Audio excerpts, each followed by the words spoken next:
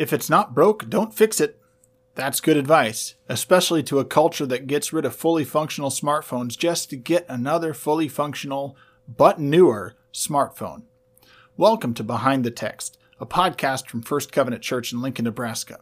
For the next few episodes, we will look at the atonement. What is it? How do we understand it? And what do we do once we begin to get it? Sounds like fun, eh?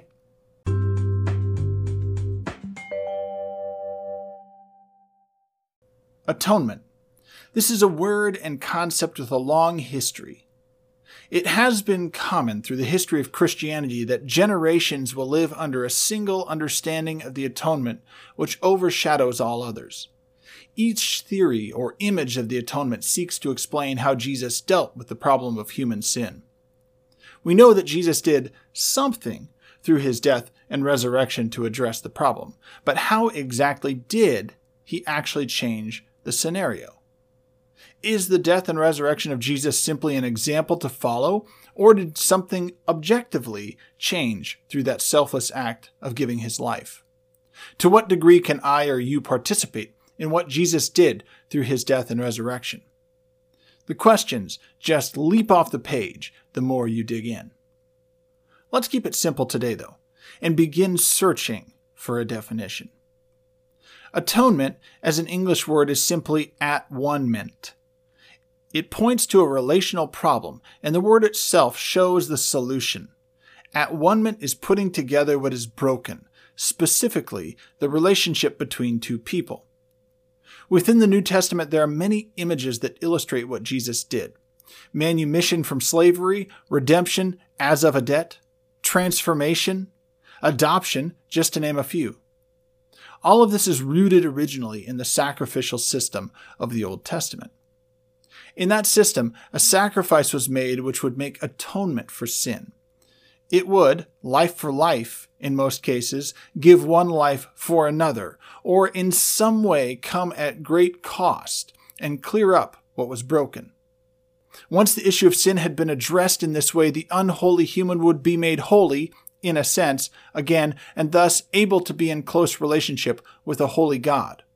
Of course, this is all overly simplistic, but we are scratching at the surface here for a beginning.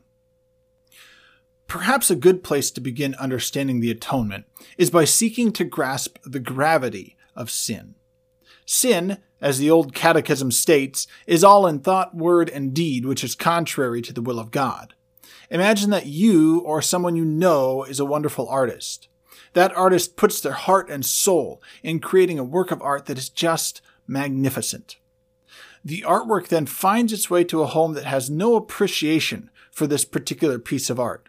The canvas is torn up and used as coasters. It's used for cleaning the toilet. Sad. That would be a misuse of a good thing. That's what sin is. It is a misuse of what God intended for good. It is godlessness. As Cornelius Plantinga says, godlessness spoils the proper relation between human beings and their Maker and Savior. Sin, we could simply say, is the opposite of God's character. If that is the case, we can see the difficulty that would arise if our artist above were asked to go and live with the people who destroyed the artwork. Whether the destroyers thought it was hideous or just could not appreciate the work does not matter for our example. If the artist was to live with the destroyers, there would need to be some atonement. The relationship would need to be repaired in some way so that they could be in close proximity to each other without a giant elephant constantly in the room. An offense was made against the artist, and it was a very personal offense. That is, in simple terms, the problem of sin and what the atonement through Jesus seeks to address. You know, a number of years ago, I was given some really good relationship advice, which has come in pretty handy as a pastor. I think you'll find it works many places. When two parties have a relational breach, the way to repair that breach is to take an interest in the other party and move close again. It is counterintuitive because our desire is often to separate further, but that will never fix the problem. Sure, you can take a moment to get some space and perspective, but only enough time to regain your footing. If you consider the broken relationship that humans have with God through sin, Jesus modeled this very advice. While we were yet sinners, Christ died for us. Counterintuitive? Sure. Effective? Yes. Am I thankful Jesus did it? Absolutely. Let's continue together to understand how Jesus made things right in this world broken by sin.